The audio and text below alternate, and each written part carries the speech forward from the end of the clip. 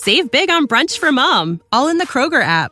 Get 16-ounce packs of flavorful Angus 90% lean ground sirloin for $4.99 each with a digital coupon. Then buy 2, get 2 free on 12 packs of delicious Coca-Cola, Pepsi, or 7-Up, all with your card. Shop these deals at your local Kroger today, or tap the screen now to download the Kroger app to save big today. Kroger, fresh for everyone. Prices and product availability subject to change. Restrictions apply. See site for details. I am Kimmy Culp, and this is All the Wiser. We are a one-for-one charitable podcast, and for every episode you hear, we donate $2,000 to a charity around the world. Have you ever been in that situation where you see someone, like a man and a woman or a young girl, and something just feels off? You have that weird sense that's like a gut feeling and a red flag all at once. When I think about it, I have had these moments on many occasions, walking past somebody on the street or at the airport. I even remember sitting at a stoplight and looking to the right of me at the car next to me. After the conversation I'm about to share with you, I will never think of these moments the same. Our guest is Rebecca Bender, a survivor of sex trafficking, and she painted a picture for me of what human trafficking really looks like. Not what we see in the movies, not what we think we know. Trafficking is actually all around us. She would say in almost all communities, whether it's the men who are buying sex or the women and young girls who become the product. Today's interview is about sex, power, money, control, and what it means to be a young, vulnerable, and fragile girl. It's also about the science, the tactics, and the devastating effects of brainwashing. Here's today's interview with Rebecca Bender, a woman who survived, thrived, and will change the way our country thinks about human trafficking.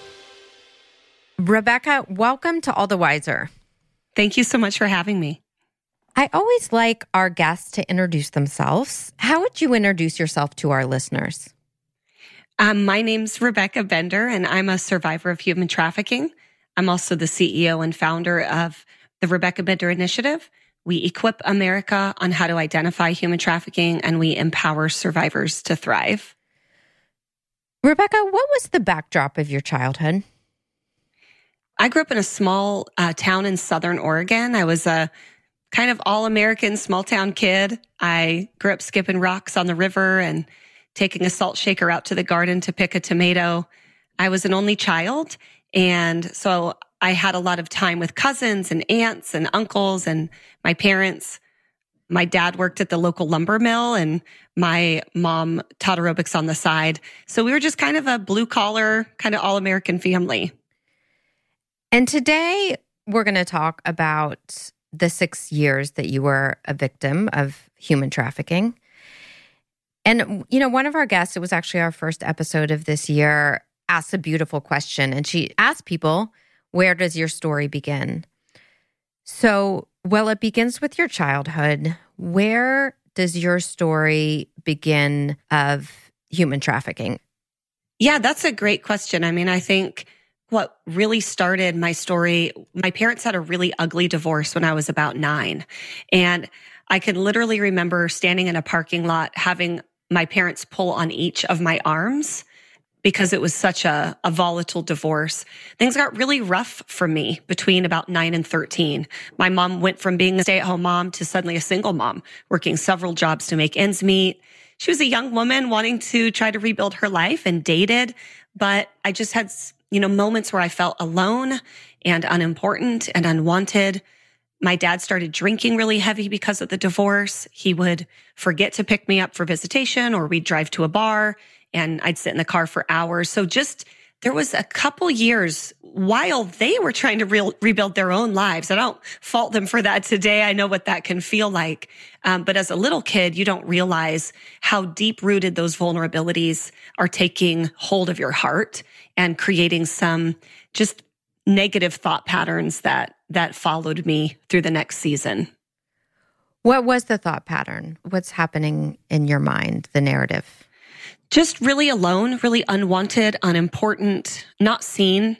I was always a bubbly young kid and I wanted to be a part of things. I was the first to jump in the back of a pickup truck after a football game and hang out at the bonfire. And I just liked being a part of things. And so when I had those seasons of feeling unseen and unimportant and unwanted, it caused me to be even more a yes girl. And as I got older in my teenage years, I started, not really caring if my boundaries were crossed or pushed, because at least I was a part and at least I was wanted and I was invited. And that was a very different feeling than when I was little. That answers, the question I had thought to ask you, but you just answered it, is, what were you longing for and what was the hole that you were trying to fill? Because I do think all of us have these voids and holes and we find ways to fill them often that are hurtful and unhealthy. So yeah, you answered that question before I asked it. So the literal story, if you will, of when those 6 years begin, where are you in your life? I think what's so important about this issue of human trafficking is that we all picture this one kind of stereotypical story that we've all seen in movies.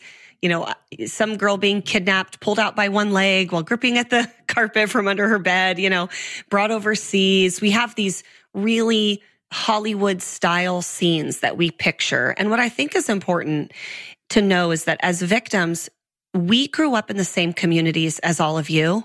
And so we too are picturing those scenes. And when our situations aren't matching those scenes, there's not a lot of red flags going off for us because it doesn't always look like it does in the movies. And that's exactly kind of with my story. I was not kidnapped. I was not duct taped. I, for a long time, thought I was in domestic violence and that it would end as soon as I made back the money. And that's not, generally what we see. And so victims go misidentified by the public or their family or their friends, but they also self-misidentify, often for many years. I just think that's so important to make sure that people know, because it really can affect seeing trafficking in your own community.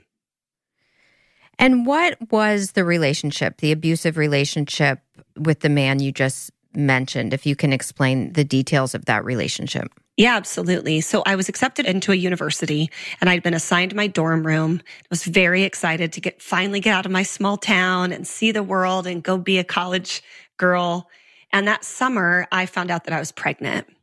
And I had to make a really tough decision at 17, but I chose to keep my daughter, and I'm glad I did. She's an amazing young woman today, doing incredible things, and she's really what kept me fighting when things did start to take a downward spiral. I ended up moving up to the college town after my friends had finished their freshman year. They got an apartment. There was an extra room. They invited me to come up and I thought, this is it. Finally, now I'll get out of there. And my daughter was probably 6 or 7 months old by then. And so I moved up and it just wasn't what I was expecting as an 18-year-old single mom trying to figure out school. Do I reapply for the university? Do I just go to the community college there? And during that season, I met a young man who just seemed to have all the answers to my problems. He made great money. He had ambition. He talked about traveling, and he took a real interest in my daughter and created for me this scene that I think broken 9-year-old me always really wanted, but that I really wanted for my little girl. And he dated me for 6 months, got to know my hopes and my dreams. And then he invited me to move in with him. And I thought that I was going to get married and things were going to be fine. But it ended up that he was not only a complete con artist, pretending to be someone he was not. It wasn't even his real age.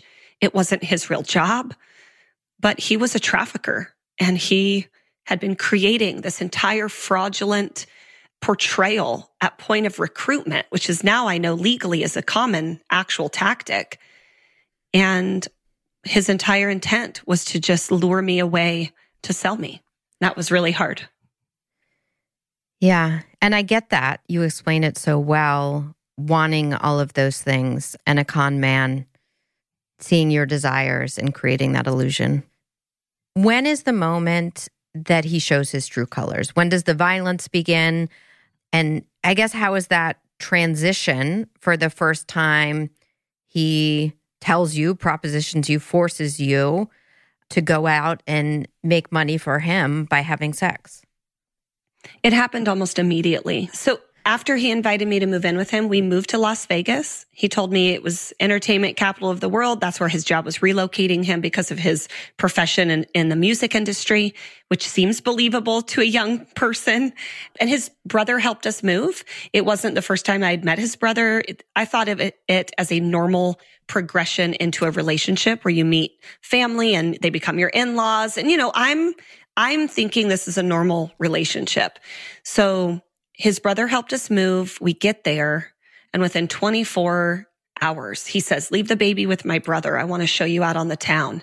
So I put on my best club gear. I was probably 19 by now, and I was excited to kind of see this big city and do all of these things that I'd only barely been introduced to.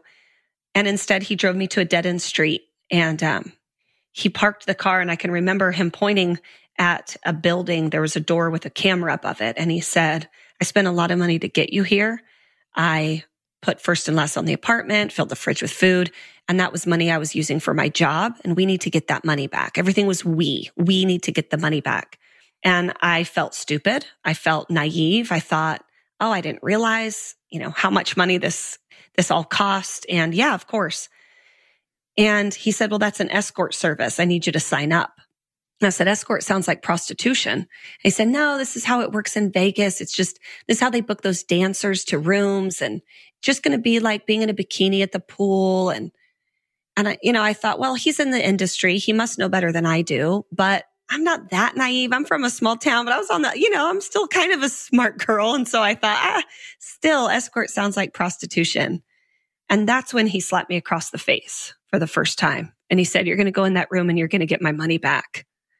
And I can remember having these moments as a young in love girl being hit for the first time, all of these emotions. But then I can remember having this moment when I thought, I don't know where my baby is. I don't know my address by heart. I just got here yesterday. I didn't write it down. And I just kept thinking, I want to believe him. I'm just going to get the money back. Maybe it'll just be dancing. And I just need to get home to my daughter, and things will be better tomorrow. I just kept saying that to myself, like, things will be better tomorrow. I didn't know that it was going to last years and years and years. I thought that as soon as I got the money back, that I felt so close to my dream of having this happy family, that I think I didn't want to admit that maybe here I am in this city. Oregon to Vegas is not close. I'm all, alone at 19. It's just so many things that were complexities played into this one blink of an eye decision.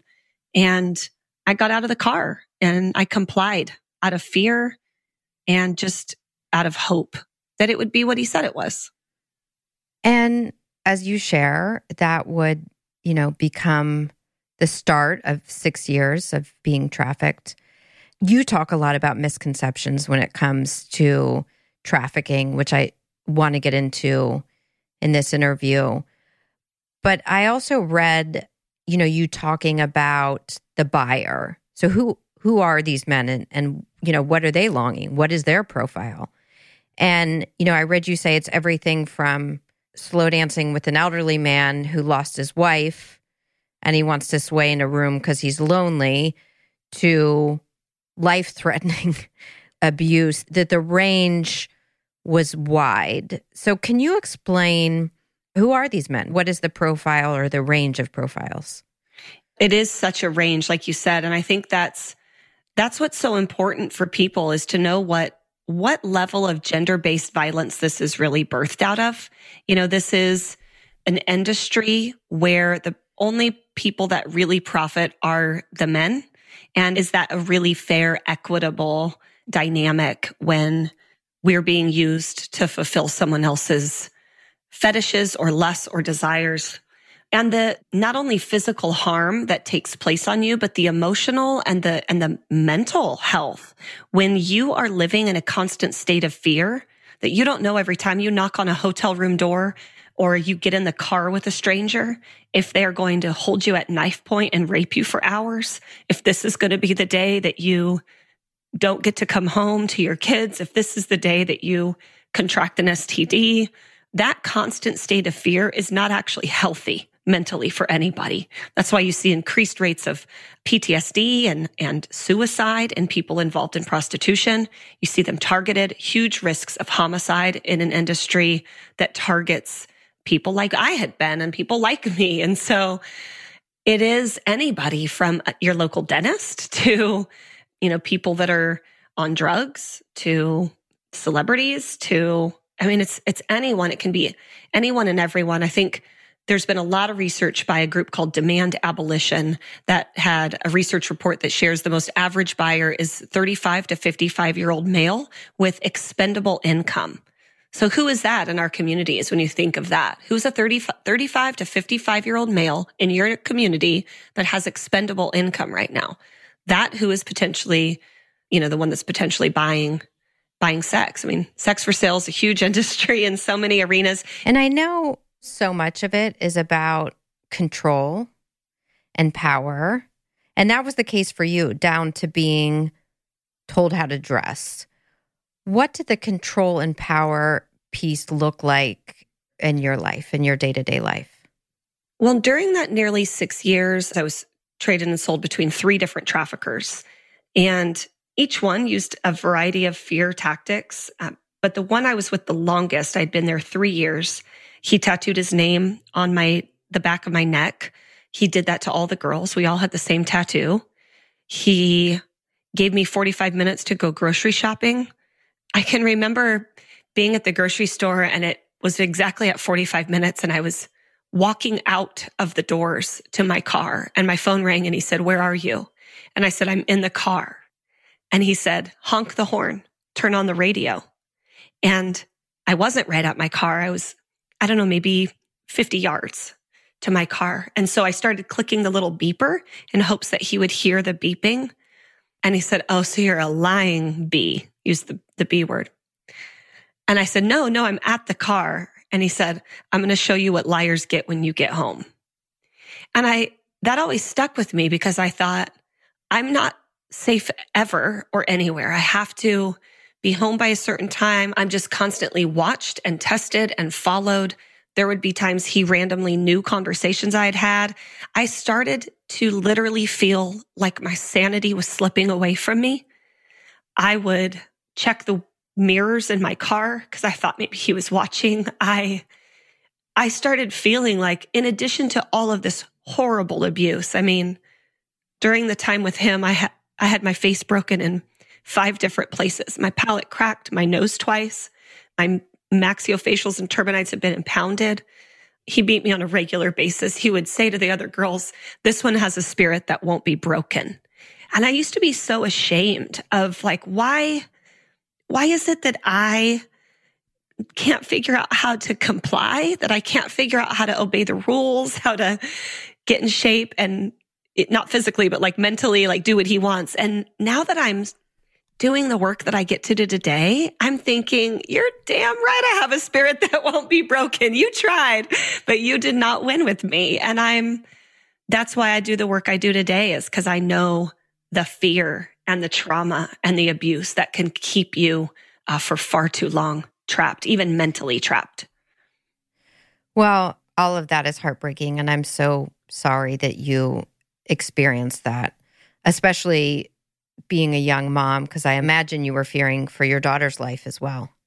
Yeah, absolutely. All the time. Brainwashing, which is really what it is, because, some people say, you choose to stay, and that, I think, is a misconception that I hope you can share with our audience, because I think it needs to be crystal clear and fact what is happening, within the psychological and emotional experience. Yeah, absolutely. Brainwashing is almost what we named the book, actually, because it is so much like that. The University of Northern Colorado even did a research report a couple years ago that was able to prove that domestic human trafficking right here in the US, fits every indicator of cult behavior. So in your little mini family, which is all the girls and the one trafficker, that's like a mini cult. Brainwashing happens. It happens in radical religious groups. It happens in gangs. It happens in a variety of places. We've seen brainwash take place. And what it does is it just replaces your ideologies with a new set of ideologies. It reinforces it through rewards for cooperation, and it punishes you for non-cooperation. And punishments don't always have to be physical. Punishments can be isolation from your friends. I can remember one girl in our home, she gained a little bit of weight and he forced her to go to a brothel. He did not allow her to come home until she lost weight. Social ostracism for not obeying a rule, right? And so these continual sorts of behaviors and rules are reinforced. And you really just, for some reason, you get really brainwashed, let alone the sleep deprivation, food deprivation. Could we physically leave? Some days, absolutely. Most days you could get in the car and go to the grocery store, but you'd have to tell him where you're going, when you're going to be back. And you're so mentally brainwashed that it takes a lot of fear to just run. And a lot of people would ask, 6 years is a long time. Why didn't you just run? And my answer always is, I did. Why do you think I'm standing here today? I did run. Why didn't I run sooner? I had multiple attempted escapes, and I learned what to do better. Every attempt that didn't go well, every attempt that I got all the way to the airport, and post 9/11, they won't sell you a plane ticket with cash. And I didn't know that. And they wouldn't sell me a ticket. You just kind of panic. I also think that people are asking from pretty healthy adult brains, and they forget that person in the moment, for me, I'm this young 20-something-year-old girl who has a daughter. I've been traumatized. I've been abused. I'm paranoid. I'm not thinking from a healthy adult brain. I'm thinking from a young person. Our brains don't even form till almost 25. So I'm thinking from a 20-year-old's brain, then let alone a traumatized one. And so it's just not as simple as people realize. Plus, intentionally designed by the trafficker, you form really strong relationships with the other people in the home. Much like soldiers at war, I had really strong bonds with the other women. And so when there were moments where I could run, I can remember feeling like, but what about her? How can I just leave her? Is she going to get in trouble if I don't come home today? What about her kid? It's not as easy as people think. Thank you for that. I think it was very clear and important. Yeah, thanks. So I want to talk about the day you do leave and you change your life and you begin the road to where you are now, which is really incredible.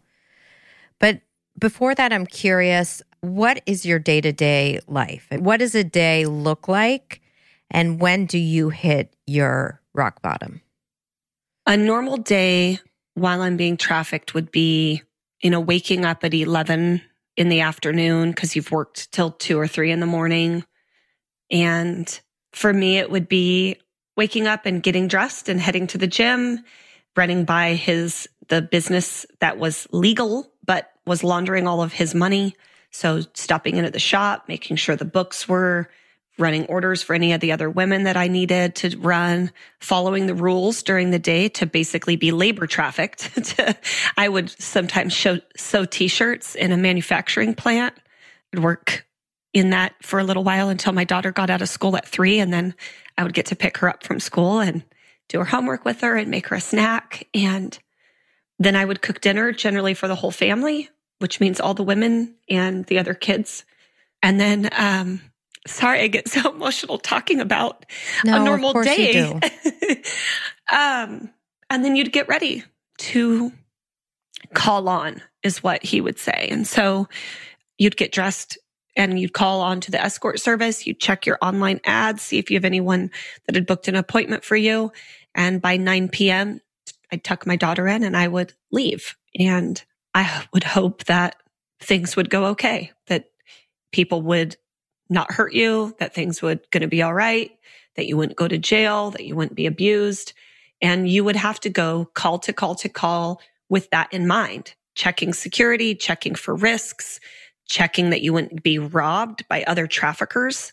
You were not allowed to have a sick day. You would have to have sex with strangers while you had the flu.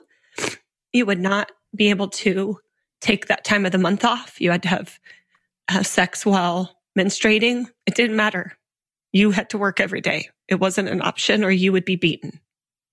Rebecca, and I want to make sure you're okay talking about all this and it isn't, from a trauma standpoint.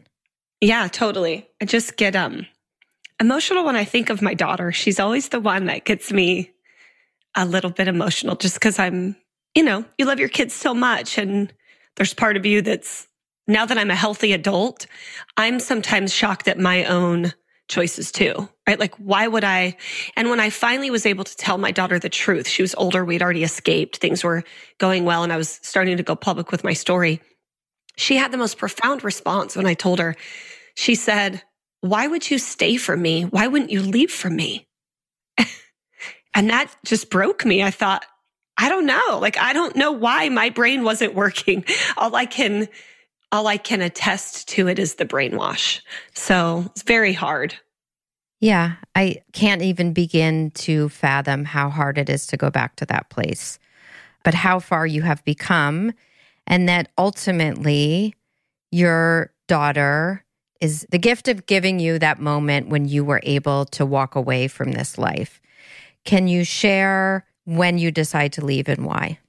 Yeah, in 2006, the feds raided one of my traffickers' homes in Dallas, Texas. He had been laundering money through a pizza shop down there. And, the see something, say something adage that we all say was very true. The neighbor was suspicious and reported us, and that began an investigation.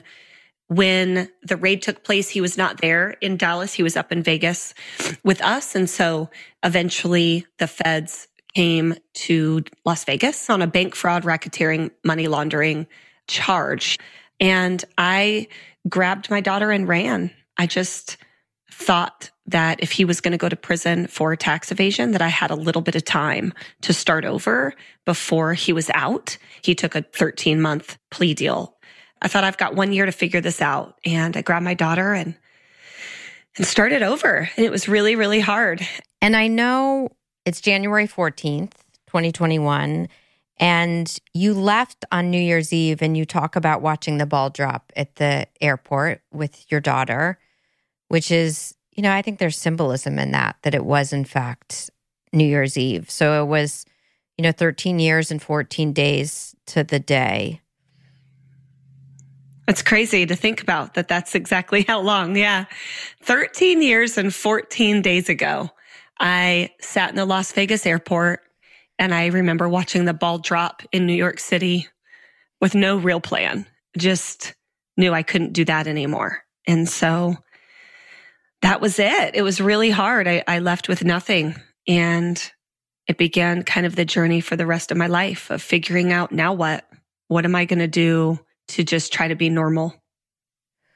What is the path to healing for you?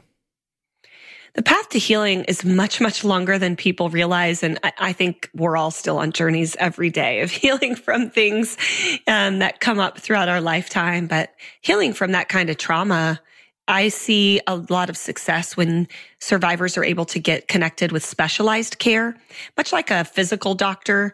There's specialists, people that specialize in pediatrics or bones or cancer. And so that was a long road for me to figure out those terms, to figure out, what language to even put to what I'd been through, to publicly admit it, to try to find what type of care I needed. That was a journey all in itself. And it was so empowering when I finally could say, I'm a survivor of human trafficking, and I'm looking for an EMDR therapist, that was really great. My community came alongside me so much and helped, and my family. And I'm really, really grateful. I know that when I talk to some survivors that has not been their experience, that their family will deny what they've been through, that Oftentimes the vulnerability was childhood abuse that led to their exploitation, and families don't want to admit that. And that's why today we try to support survivors in any city that they live in to just be that support network that maybe they didn't get when they also came forward for help. I mean, could you even imagine telling yourself at that moment that you would be where you are today? No, I could not even imagine. I mean, the young girl in me who was sleeping on families' couches with her 9-year-old in tow, trying to figure out what she was going to do with the rest of her life. I just remember being really quite hopeless, thinking I was going to work at a minimum wage job the rest of my life, that I had no clue how to budget, how to live on a normal budget. It wasn't even normal. I mean, minimum wage is really still keeps single moms below poverty. So trying to figure out, how I was going to balance my schedule for work, plus trying to go to school so you eventually can get a better job than minimum wage, but also navigating your food stamps, and any raise at your job decreases your food stamps by generally more than you get in your raise. So you're really taking a hit by getting a raise. The whole system is so just difficult. And I don't know that it's really designed for a lot of people to get off and get help. And so it was really hard to navigate and figure out. And it took a lot of years. It took a really long time to try to rebuild my life. So resilience, I think, is somewhat of a buzzword. I don't remember people talking about resilience and grit, 10 years ago, 5 years ago.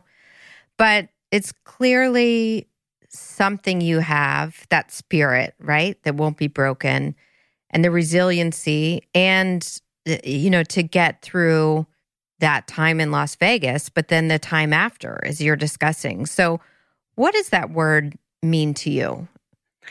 Resilience to me is about saying all of this can't have been for nothing, and then fighting and creating something even greater than before. Often when victims of sex trafficking and human trafficking speak, their identities are hidden. You have chosen to share your story, share your truth on stages around, the country, in interviews, in this conversation, in so many different places.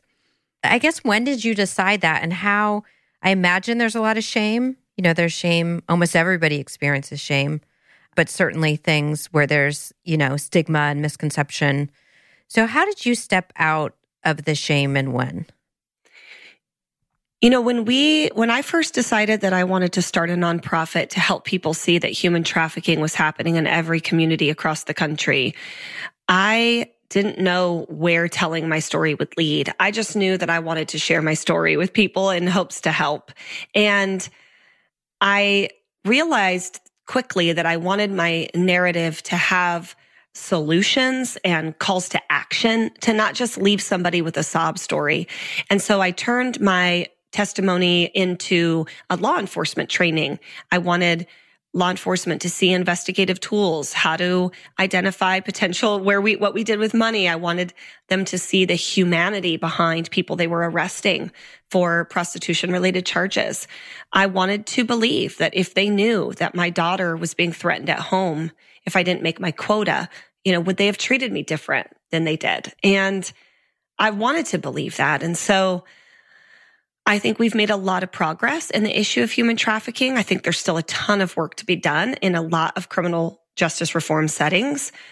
But for trafficking to be at the awareness level it's at today is because of people, survivors like me, stepping out, sounding the alarm, putting a face to the story.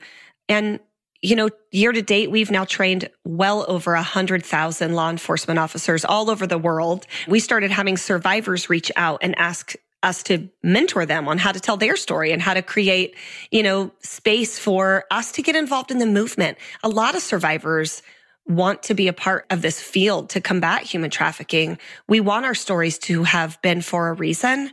And so when we started mentoring survivors, I created an online school. At the time I was finishing my master's online, and I thought, if I can get a master's online, I could mentor online. This was pre-COVID, so it was not as popular as it is today. And I wrote a 16-week curriculum. I used the same technology my university used, and we launched Elevate Academy. We started with 5 women, and now we have over 820 survivors across the world in 12 countries and spanning 400 US cities. So there are hundreds of survivors that are stepping up that want to tell people about this issue. Just know that wherever you live, there's probably a survivor of trafficking that's going through our class and it's going to ripple out in your community to make a difference too. That is so beautiful to imagine 800 women standing together to change their lives and, prevent and protect other women. That's really, really just wow. I know. So cool. Clearly, we talked about this Hollywood idea or notion of human trafficking and how wrong and inaccurate that is. I heard you in an interview, I want to just educate our audience on A, how prevalent it is today, and B, that people see it as this kind of like literal silo thing. And I know you talked about a raid at the Super Bowl that you were involved with, and there was cantinas, and all of this language, as you said, so explain to people so they understand in this country the range of what human trafficking looks like. Yes. Human trafficking, exactly. People see it as this isolated incident. Traffic victims, they walk amongst us every day. I tell people I could have stood in the grocery store line right next to you and you may not have noticed. My daughter may have gone to school with yours and you didn't notice. Not because no one's unaware, just because I think we're all looking for something that doesn't generally exist. Trafficking happens anywhere where you see the cross of sex for sale. So strip clubs, pornography, online ads, cam girls, open fans, prostitution, escorts, cantinas, which is sports bars generally. There are people being sold there. Explain the cantina, because that was like my jaw dropped. Yeah, cantina is a sports bar where people will come in to potentially do what anyone would do at a sports bar. But oftentimes, if it's a known cantina, then the bartender will ask if you want like a $5 beer or like a $50 beer. The $50 beer would give you like a raffle ticket, and then they would direct you where the door is. People don't realize the extent to which this is hidden in plain sight, right under our noses. Look at illicit massage parlors. They're everywhere, and they may look like a normal reflexology or a normal massage in a strip mall. But if they are open very late hours, if they're distinctly positioned next to a gambling spot, that's probably not a real reflexology place. They're probably licensed as one. But inside, we've gone into illicit massage parlors, and they actually have hairspray bottles on the counters are empty, and they're actually full with condoms. And so they're passing inspections without people realizing that they're a complete front for human trafficking. There's actually 25 different types of exploitation around the country, and cantinas and illicit massage are just 2 different types. But anywhere where there's an opportunity to make money, corruption will follow, and sex for sale is so rampant. We live in such a hypersexual culture that bad guys are finding ways to make money from putting their girls in strip clubs, putting them in a massage parlor, wherever they can get them in.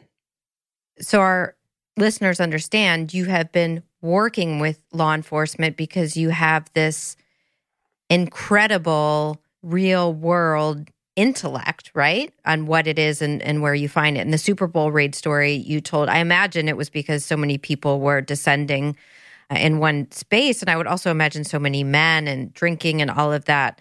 But you did talk about the range from the cantina to the, dimly lit street to, just again, in all these unexpected places. Yeah, we were at a cantina, and then we went just a few miles over to a street that's known as the Track. That's usually where known prostitution takes place. And right there was a girl in a red thong and boots and no bottoms on at all. And her jean jacket she had on said, "Make money, not friends." And people would pull over and she'd get in the car, and it's just so hard to see that not only is it out there in our open, but that the stigmas where people are seeing these women and thinking, I mean, I don't know what people are thinking because I've been that girl, but I can imagine when I see you clutch your purse and lock your door, that you're thinking that prostitute, or she's doing that for drugs, or shame on her. And people have no clue that that girl's child could be being held hostage at home, and that she's required to bring in a certain quota, or her and her kid could be hurt. There's a lot more that's really complex with systemic prostitution. How did people get there? What happened? How were you desensitized to this? We have to be really thoughtful around some of those if we're going to start seeing human trafficking instead of two different crimes where it's like, well, prostitution and girls that want to be there are in one camp, but trafficking happens in this whole other, part of town. That's not true. Buyers actually cannot tell in the same brothel if a girl is there by choice or if she's there by force. People can't tell. We all know. We know who's there. We know who's there with the trafficker, and we know who's there as what we would call a renegade. We know, but the public doesn't know. And so it's hidden amongst other industries. And that's why we have to be more thoughtful around services and prevention and helping for exit services, as well as providing resources for those that are really high risk. Kids coming out of foster care, kids who've been desensitized to abuse. All of these factors get, shaken up into this cocktail we call human trafficking. It's not just this one seedy, isolated thing.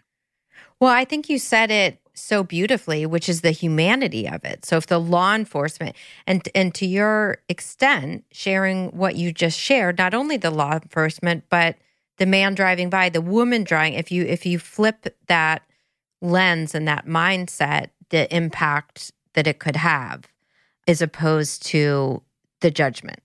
Yeah. That's a big deal. I know that you're a person of faith and that it's played a immeasurable role in your journey of healing and getting you where you are today in your life. What does faith mean to you?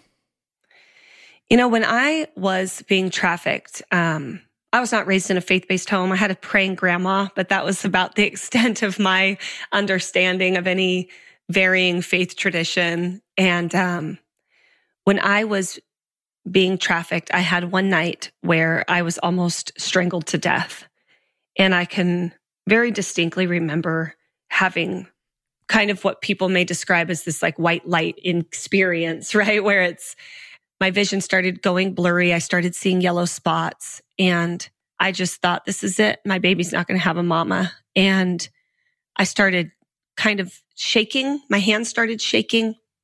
I just thought that was the feeling that accompanied death. And it was in that same moment that he let go of my neck and I was able to run out of the room. But, a while later, I ended up going into a women's shelter that was a faith-based women's shelter. There was nowhere else available. I tried to avoid it, but it was the only one with vacancy. And it was there I felt a similar shaky feeling in prayer. And I thought, if you're real, if there is a God out there that my grandma used to talk about, if there is a power greater than myself, why did I live when others died? And so that one encounter kind of set me on a spiritual pilgrimage to figure that question out a little and to be able to navigate, what I wanted to do with this second chance that I felt I had to make a difference and hopefully impact other people that were also trapped in that kind of life, but really make a difference in culture and change laws, change policy, change the way people saw an issue that was much more complex and nuanced than I think we realize. And then the movies definitely make it seem. So that's been our goal ever since. And I hope that we're making a difference.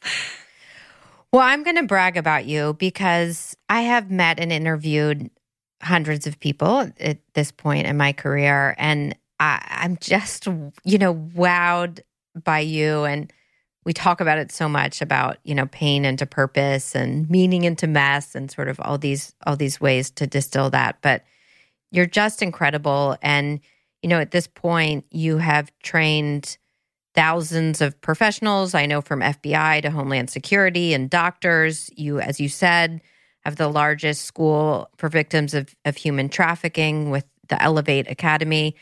And you fostered a teenage girl, I know, who was coming out of sex trafficking. So your accomplishments and the impact you're making in the world based on your pain, you know, the mess that you lived through is amazing. So I commend you for that. And that is where you are. It's hard for me to even say professionally because that's so personal to you, but your family. And so that piece of you, that personal piece of you, paint a picture of where you are today with your family and personal life. Yes. So fun. I'm married now. I've been married 11 years. My husband and I have 3 additional daughters. We have 4 daughters together. So my kids are 7, 9, 11, and 21. It's quite a journey with 4 girls in the house.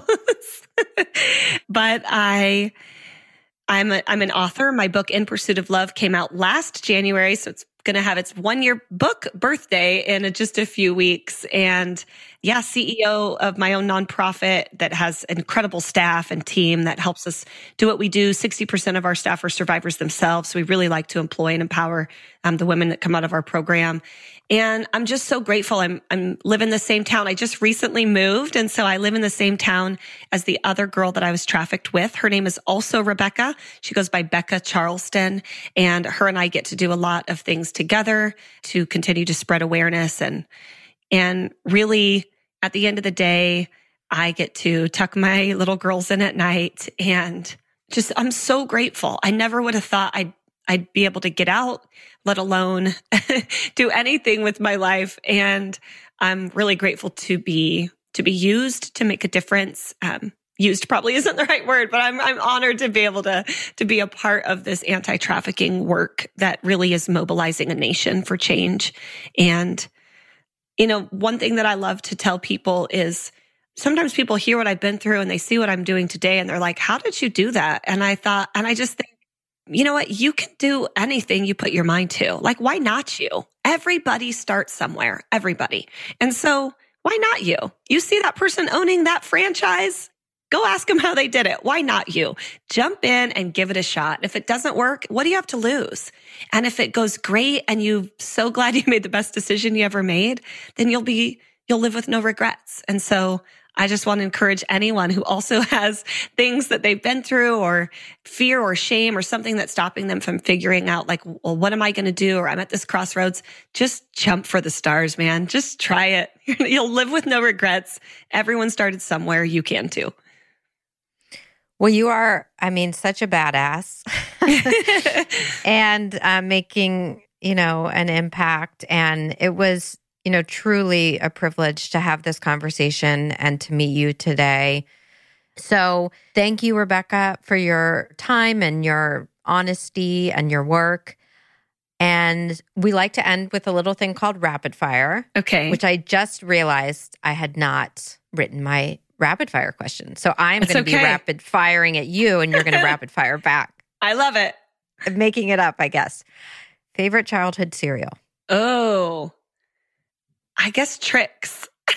It's just horrible considering anyway, bad joke. Keep going. Best way to spend a Friday night? Movie on the couch or a great TV show with a margarita. First adjective that comes to mind when you think about homeschooling? Oh, Jesus. Kill me. Ditto. All-time favorite movie? Gladiator. Greatest hope for your daughters? That they won't feel a glass ceiling, that they'll believe they can accomplish anything and really try. Well, we have to end on that. That's perfect. Okay. All right. Where can we find you? Where can everyone listening learn about you, your work, your books? Let us know. Social and anywhere else. Yeah, you can go to our website, RebeccaBender.org. You can get the book. You can find all the e-courses that we have for people that are wanting to get involved in the fight against human trafficking. A lot of tools there for those interested in advocacy.